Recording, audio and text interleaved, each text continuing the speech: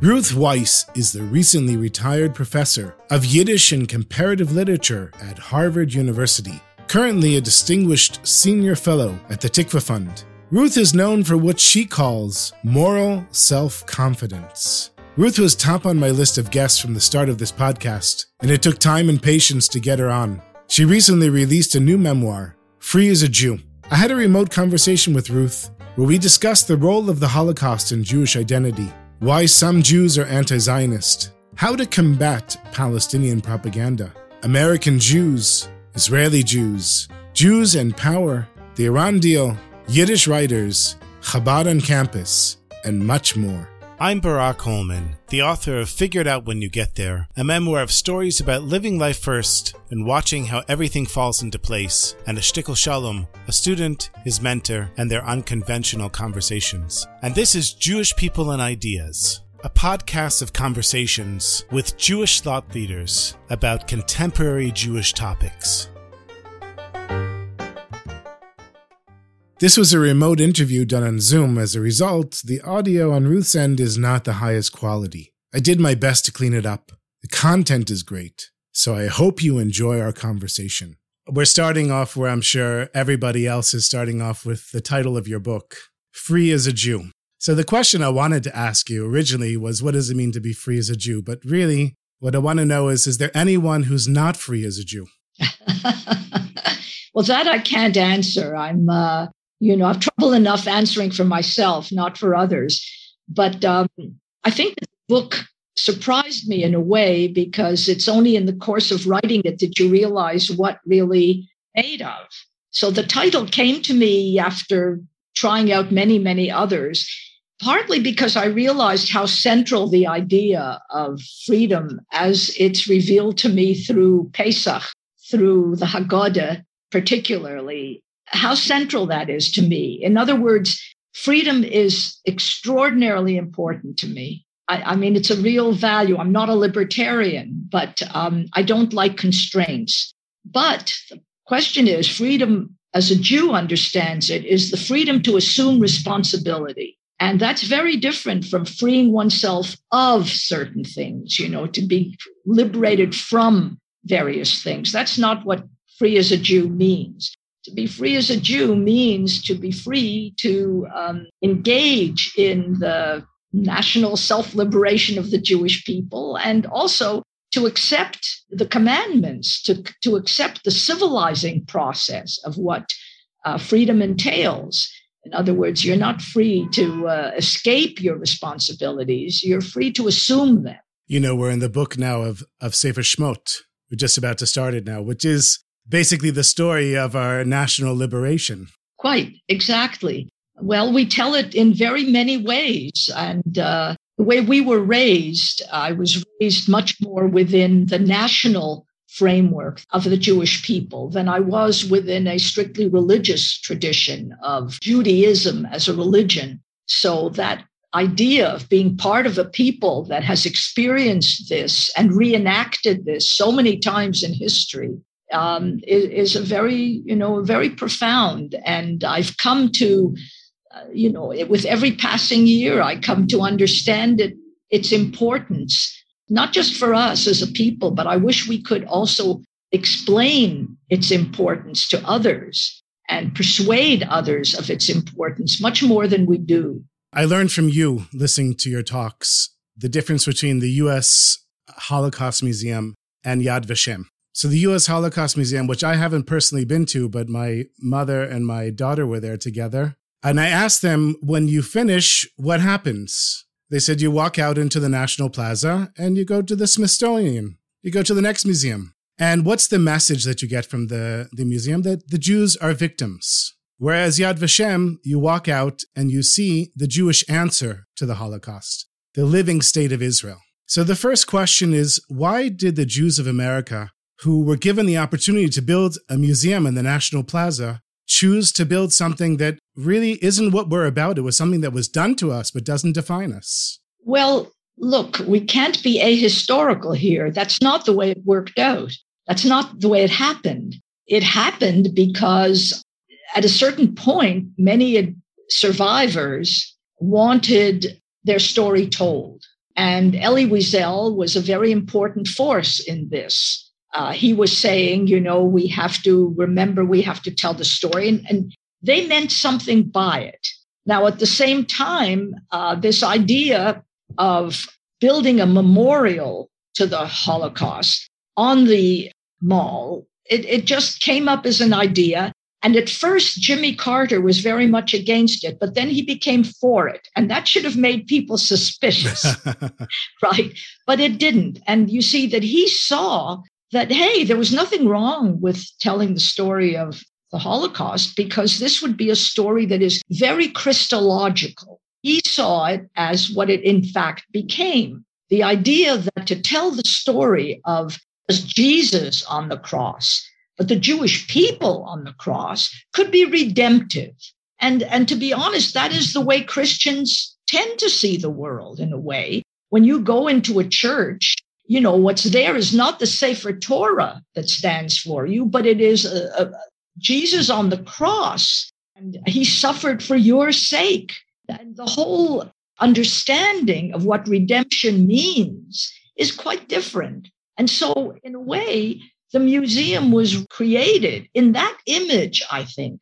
I'll put it at its best. I mean, they thought they were doing the best thing possible to show you this redemptive possibility of suffering, if you will, extreme suffering. And they thought that if you show this thing, it'd never do it again. Now, I saw it differently from the very beginning, but I have to say that is how people saw it. It wasn't a Jewish choice between this or that. It was just that is the way it happened. They never thought of doing anything else. They never thought of erecting a same museum according to how, I'll get back to this, to the Pesach story. In other words, if they had erected the same museum from a Jewish point of view, how would it have been constructed? It would have been constructed starting with the destruction of the Jewish people. And then before midpoint, it would tell you how in that same decade of the 1940s, the Jews actually reclaimed their sovereignty in the land of Israel, which had been under foreign occupation for 2 millennia. Now that story, wow.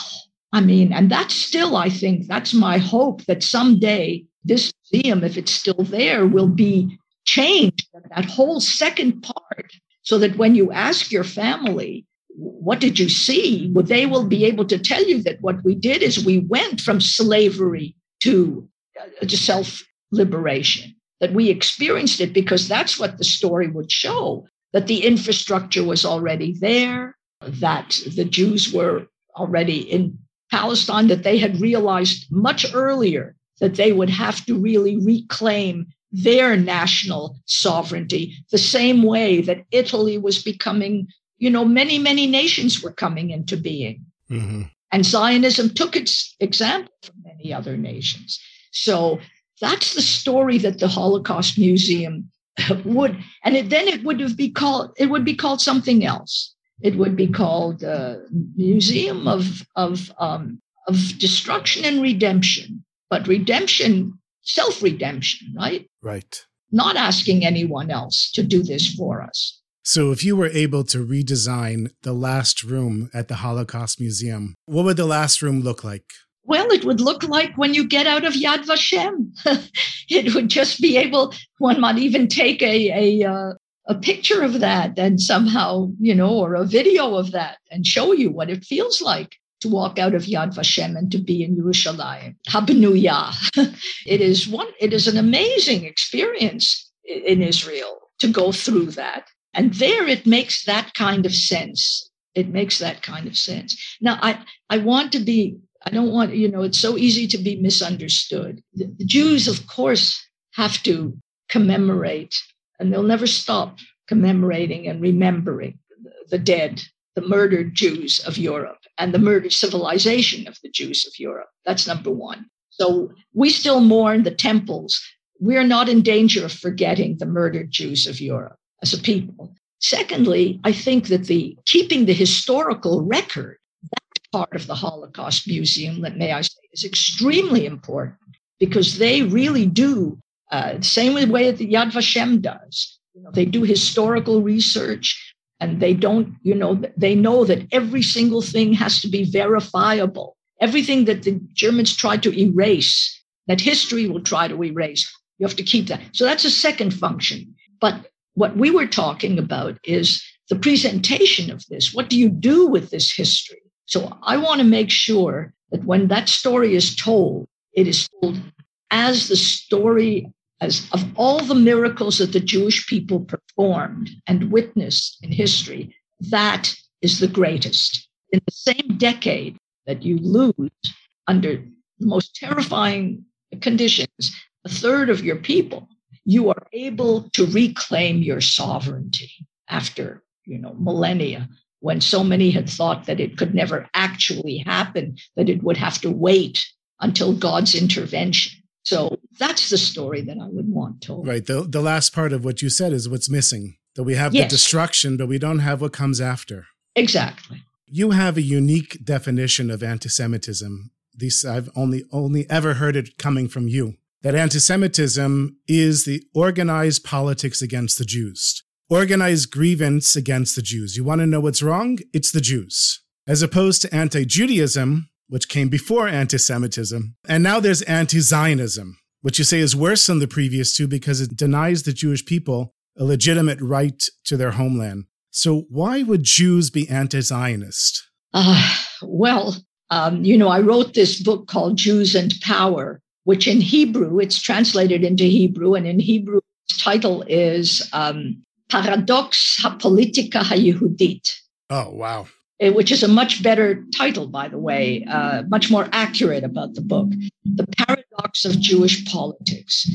Well, I wrote the book because that's what I was trying to do. I was trying to explain what you describe, why I think anti-Semitism is a product of the 19th century. And by the way, that distinction that you attribute to me, it's true. I don't know anyone else who defines it as the organization of politics against the Jews. But I use anti-Semitism the way it was created. It was a movement that was actually created by that name in the 19th century, which people tend to forget. Wilhelm Marr, in the 1870s in Germany, did not like liberalism, did not like what was happening in Germany. He was very afraid of modernity, of various things that were happening, democratic forces. He was afraid that this would change Germany, would change everything. So he invented this thing called anti-Semitism, where he differentiated it from Judaism. He said, we're not like the church who are against the Jews who think that they Jesus. That's superstition. He had no place for that. No, he wanted to organize politics against the Jews.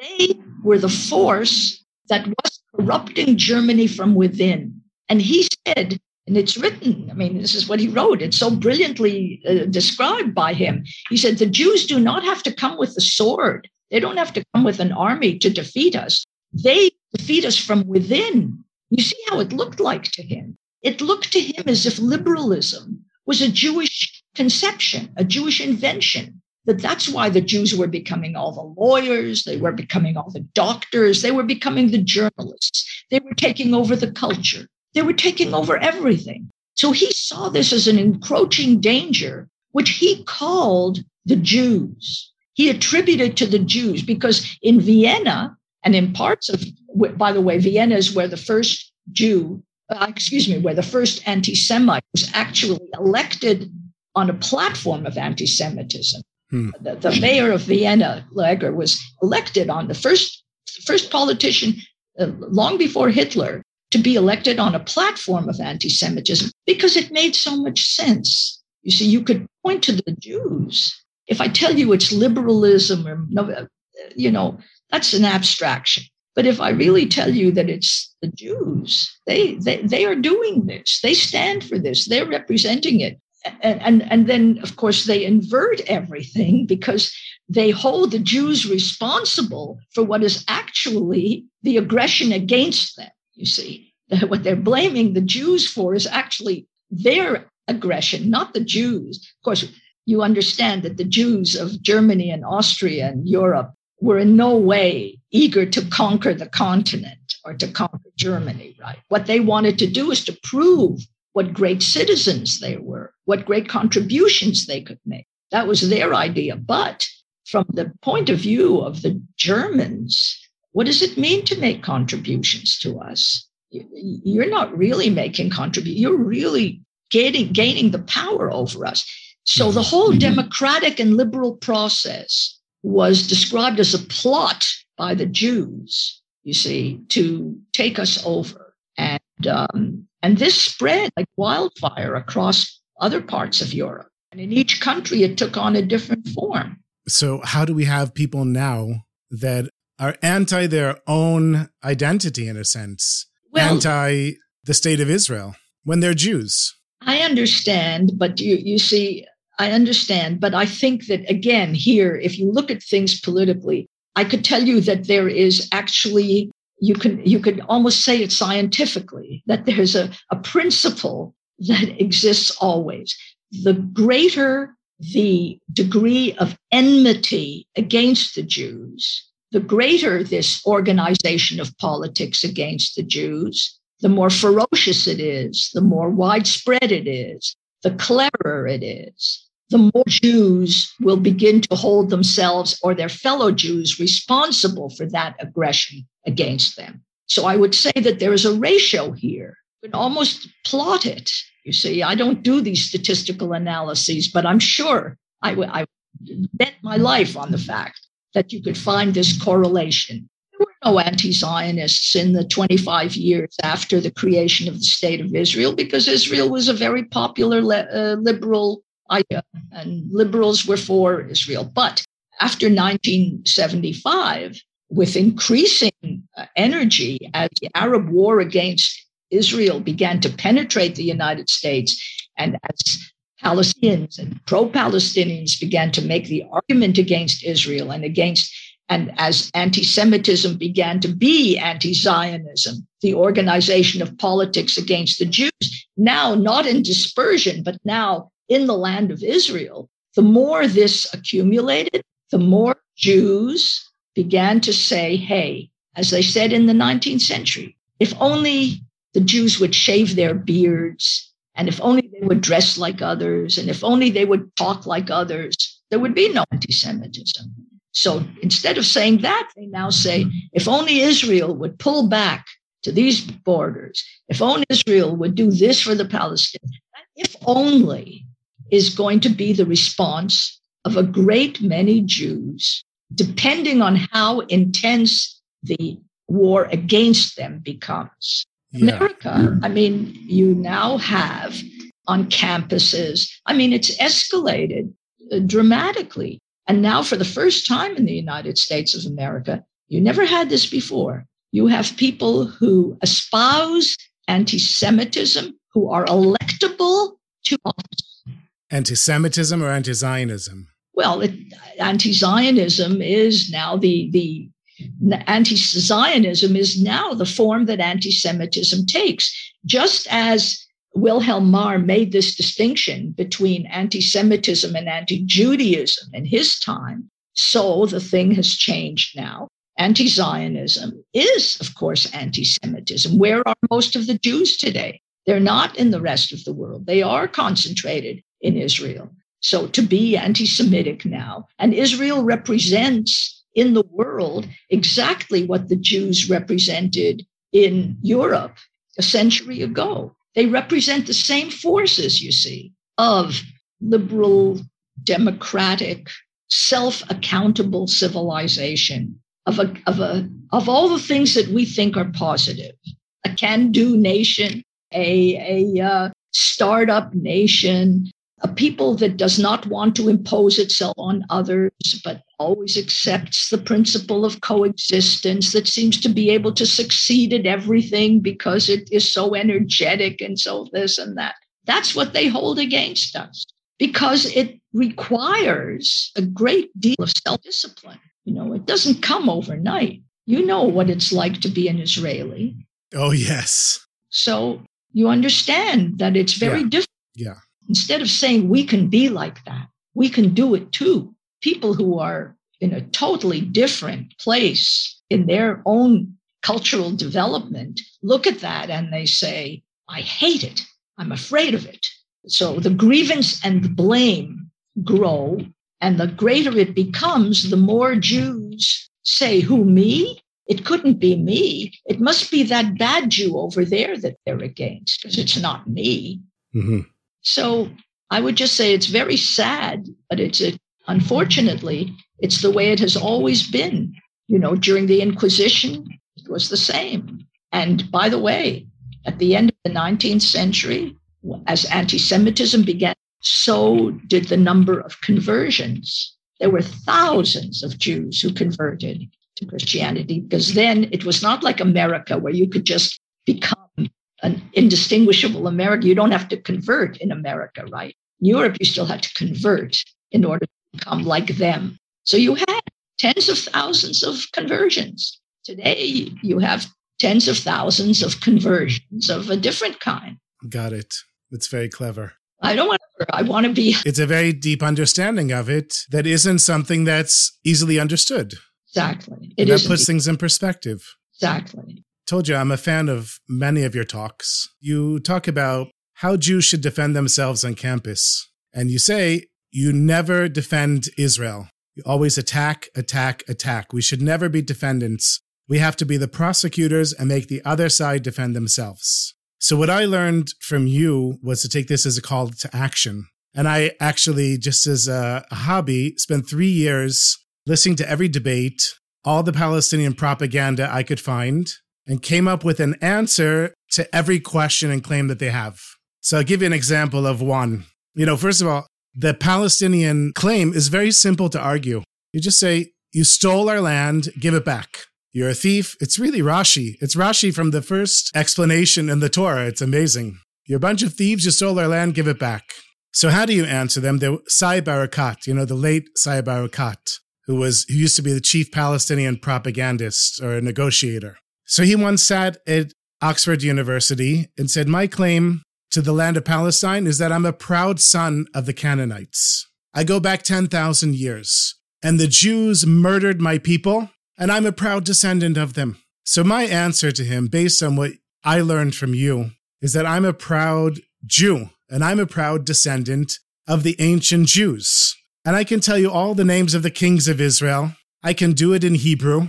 I can do it in the land of Israel. I practice the same religion as them. And if you're a descendant of the Canaanites, so you tell me the names of the Canaanite kings. You do it in Canaanite, and tell me, how do you practice the Canaanite religion? Well, that I learned from you.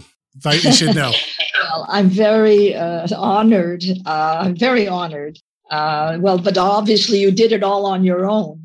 But there's something very interesting about what you're telling me and what you're explaining here. So those things are very important to know. It's very important to know what the answers would be if you had to answer. But you see, what you're doing is you're still answering. You would say, I'm not defensive, but that's not attacking. What I mean is something very different. We are in a very complex situation. We have no incentive to attack others. Understand? All we want, all we need, and sometimes desperately need, is to be accepted by others.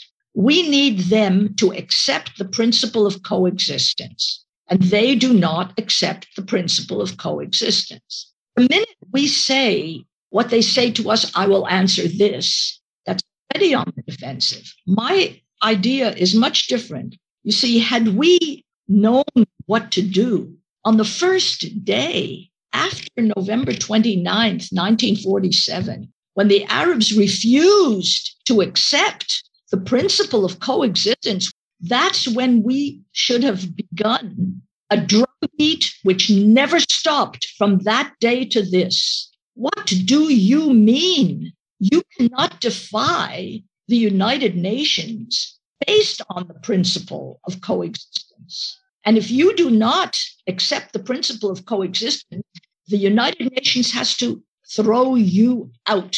You cannot be a member of the community of nations if you do not accept the principle of coexistence. And from that day to this, we are said, we're not going to even talk about anything until you give unconditional acceptance of the state of Israel as the state of the Jewish people.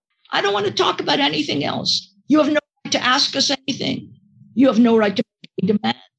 You have no right to do anything. You don't even have a right to be a member of the United Nations if you did not accept this principle. Can you see us doing that even today? Of course not. We've fallen farther and farther behind. We never made a demand. We never made the demand, which is so elementary that once you point it out, everybody sees it. I mean, how can these nations, the Arab League consolidated against the Jewish people? You had nation after, they have 640 times more land than the Jews. They have, I don't know how many more people, demographically than the Jews. They have everything. What the heck do they want? What they needed was something to be against. That's what they needed more than anything. It's the only thing that united them when they got together. They were otherwise so divided. What united them was this common opposition to this force of the West, to this force of democracy, to this force of modernity, to this force of that would have demanded coexistence with the Jews. They couldn't accept that. So what I mean by attack is not answering to their charges, but it's making that basic demand. You owe us, you owe the world, and you owe yourselves, you owe your people something which you have denied for now 3/4 of a century. And it's time to stop, as finally you do see Arab leaders beginning to realize that coexistence is the key, that if they want to be modern, if they want to begin the road to democracy, if they want to begin the road, the first thing they have to do is to stop this and to accept the presence of Israel, the fact. Why not make use of it? That is what coexistence does. Yes, there's some competition in it, but mostly there's cooperation in it, right? So you can get much farther that way. But you see how hard that is for us? Mm-hmm. Because it's just hard. Jews say, why is it so hard? Well, because we want to get on with life. You see after the war, yes, there were some revenge groups that wanted to go back into Germany and so forth. But Jewish people, I lost 5 years of my life. You want me to lose more of it in trying to revenge somebody? No, I want to get on with my life. And Israel is so forward looking. Do I care about these people around me, their pathology? You want me to care about that? Let them deal with their mishigas, right? I'm going to get on with things. So there's something very healthy, right? There's something very healthy about wanting only to perfect yourself, only to improve yourself, and not to waste time on aggressing against others. But I'm saying this is not aggression against others. The first thing we have to demand is that they cannot compromise on that principle of coexistence, that they owe to the world. They cannot deny the legitimacy of another people, especially given the history of Semitic peoples, and knowing that how many Jews lived in their midst for so long. I mean, they know better than anyone else what the Jewish people is. How dare they? How dare they have resisted this for so long? And then, built on it as if the presence of Israel were the problem of the Palestinians. I mean, it is extremely damaging and corrupt to them primarily, I would say. I'm moving on to American Jews. A quote from Saul Bellow, who I know you were personal friends with. I read a recent article that you wrote about your relationship with him. I loved him very much. And his final days. In Humboldt's Gift, he wrote that the Jews who moved to America just needed a good night's sleep. They got a good night's sleep. Did they ever wake up from it? Well, this is a good question. You can no longer talk about the Jews of America collectively in that respect anymore, because as you can see, Jews have gone in many, but basically in different directions. The Jews who value their Judaism put it foremost. When you ask them, what are you? What would you answer? What is the first thing that comes to mind? Well, do you say, I'm an American? Okay, fine. But then you say, I'm a Jew. Or how many things come before that, you see? So for some Jews in America, many things come before that. Were they asleep? Well, in a way, as Jews, they needed a good night's rest. But then many Jews, to answer your point, have come awake. And you've got to see that. I mean, there are new organizations founded every day by people who are so energetic.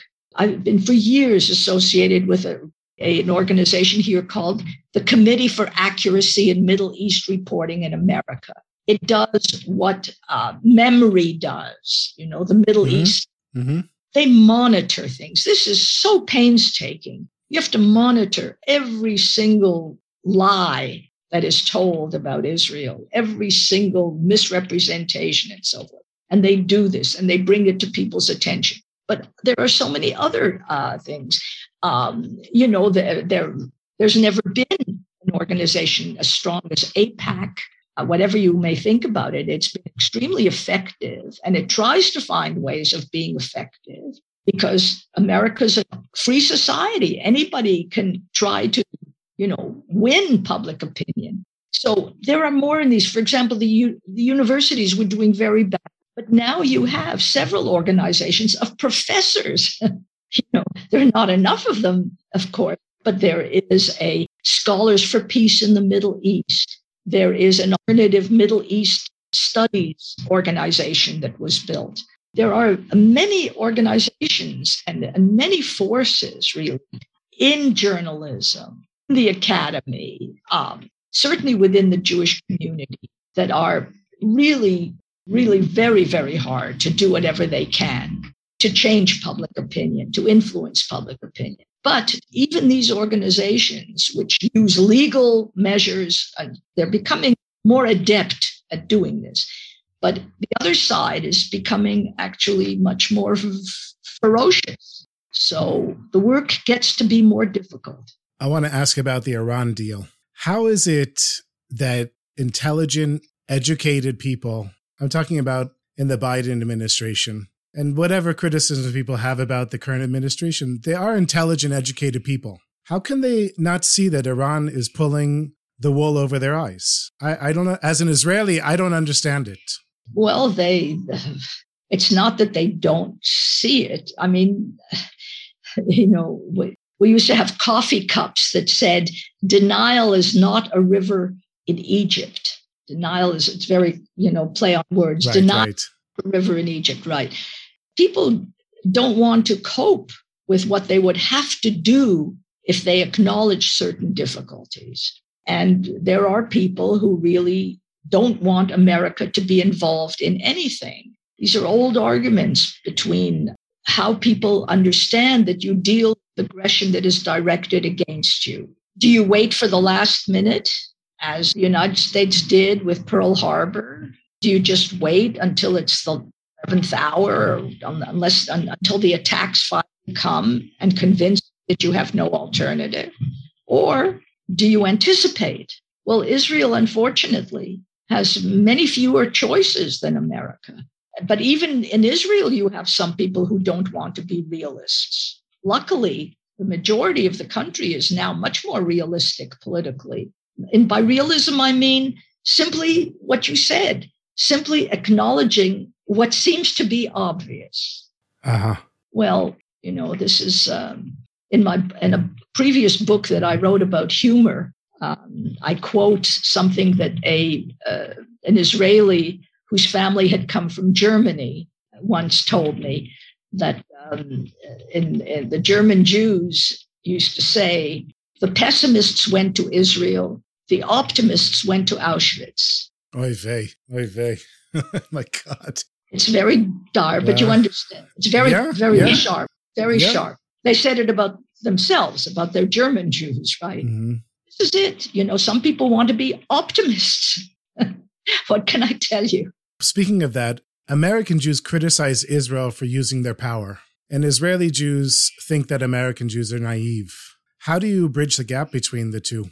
Well, look, there's no simple answer, but there is a great difference. And I think that it's more for Israelis to never to lose their moral self-confidence. That is to say, the hardest thing is if people are always accusing you, if people are always demanding of you, and if you are inclined anyway to hold yourself accountable. It's very easy to slip into the idea of saying, I did something wrong, or surely I can do something to improve the situation. It's very easy for Israelis, for Jews in general, to take on the blame for things. Firstly, it empowers you, because the minute I think I can be the solution to a problem, it makes me feel a little bit. It means I can change it. I can change it. Exactly. So there are things that can be changed, but there are things, again, that you have to make demands on others to change. And I use this phrase. It's very important to me, moral self-confidence, that you should never, ever lose the idea of knowing how right you are. Usually knowing how right you are in your strategies as well, right?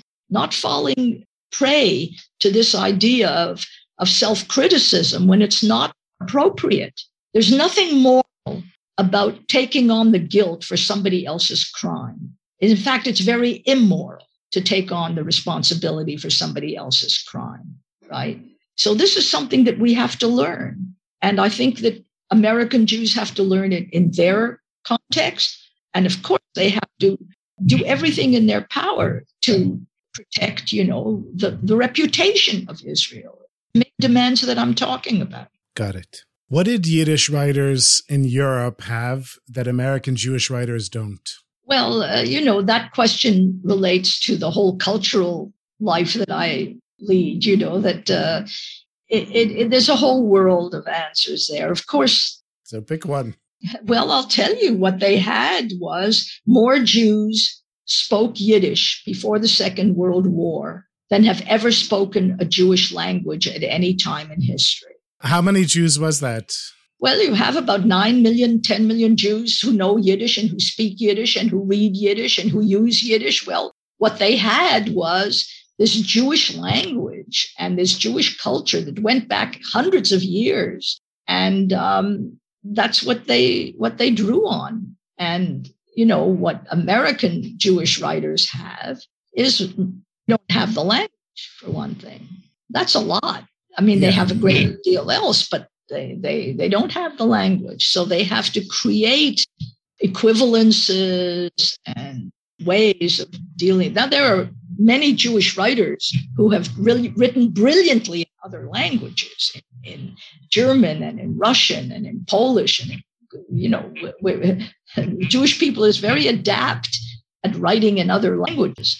But still, you can see that it's not the same. I daven in a Yiddish-speaking shul. Do you? A Hasidic Yiddish-speaking shul, basically a Me'er Sherim shul. Uh-huh. And they have to translate everything for me into Hebrew because I don't know Yiddish. But I've been there for 25 years now. And I know just from what I picked up from them that so much Judaism and culture is built into the Yiddish language that even if you're a completely secular Jew and you speak Yiddish, you have so much Judaism kind of breastfed to you through the language. Absolutely. Absolutely. My late teacher, Max Weinreich, wrote the history of the Yiddish language in which he shows, he doesn't have to say it, he shows to extent the Yiddish language is the repository of Judaism.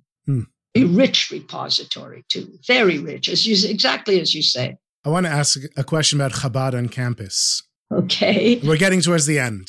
Okay. This is the last 3 questions. So Chabad started off as a movement spreading Hasidus to other religious Jews, and eventually became a movement that, when they moved to America in the 1940s, had to reach out to Jews that were not so connected to Judaism, which is more or less what they're doing today. And Chabad came on campus and competes with Hillel, which is a very strong, established organization. What role does Chabad play on the college campus? Well, Chabad became very precious to me on the college campus where I taught for 21 years. I was quite suspicious of it at first because I did think that it came on to challenge Hillel. That was not it at all. And the difference between them is very profound. I thought about it a lot, and I came up with this differentiation.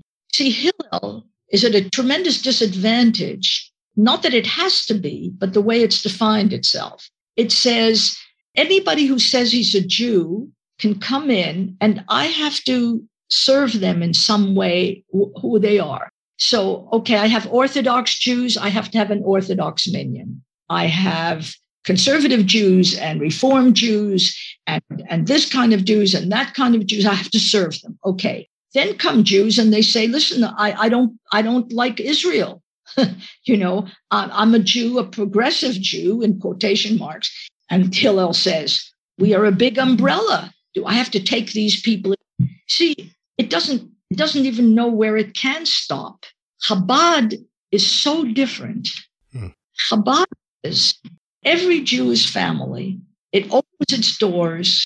It's come on Friday night, come to holidays. They never ask who you are, what you are.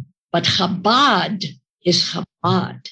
The rabbi and the Rebbitzin and their children and what they create is totally who they are. They never pretend to be anything else. They say, you can be anything you want. You come into our house to see who we are. Be part of this thing. You see how different that is? It's so different, and it is so healing to come into a Chabad house. There's something so freeing about it because nobody's asking anything of you very much. They're not asking anything of you. But it's so wonderful. You see what a Shabbat is. You see what a family is. You see you just experience something real, not somebody who's trying to say, oh, what can I be for you today? What can I be for you today? And who can never tear himself in enough pieces, you see, to satisfy everyone. It's just amazing, the difference between these two. Just the I would say the feeling, the atmosphere that Chabad can radiate because of its strength. So I wasn't planning on asking you this last question. Second to last question, but I just thought of it this morning. According to Wikipedia, you're 85 years old. I don't know if it's true or not. It's true. I'm very happy it's true. Right? Baruch Hashem, you should continue to be healthy. V'ezrat Hashem. So if you were able to go back and give your younger self some advice, what advice would you tell yourself? Oh, I would never do that. I would never do that. I'm just very glad not to be my younger self anymore.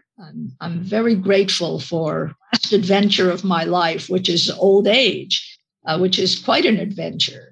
So far, so good. So I pray that it continues in this vein. But I would never, I never look back as a person. I don't. One of my students once said to me, Professor Weiss, you don't only use sentimentality as a bad word. You use sentiment as a bad word.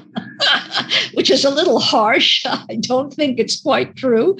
But what he meant was that kind of sentiment, nostalgia, not for me. Okay, that's a good piece of advice as well. Okay, so the last question. This is the question that I ask all the guests on the podcast. If you had a giant billboard and millions of Jews would stop for a few seconds to read whatever your message you're going to put on the billboard, what message would you put on your billboard?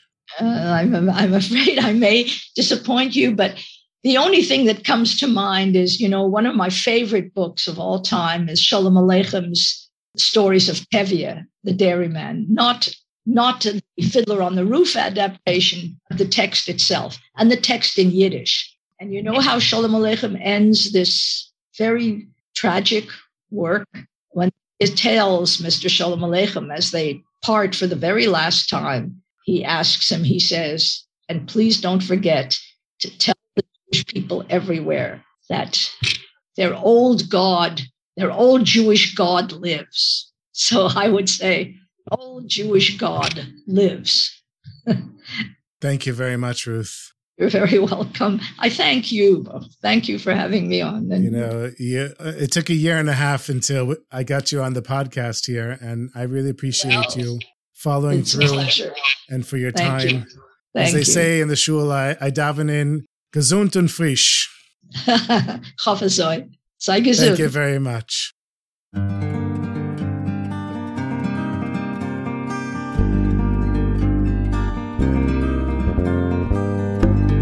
That was the legendary Ruth Weiss. What an honor and a privilege to have a conversation with her. Thank you to her, and thank you to you, my listeners. Thank you for listening to this podcast. If you haven't heard the other episodes, please go back and listen to them. Every single one of them is really a fascinating conversation. And if you don't know yet about my other podcast, the Hasidic Story Project, you're in for a real treat, because this podcast is taking off like wildfire, with thousands of people around the world listening to every episode. Please take a look. You can find it either by searching for my name, Barak Hullman, BarakHullman,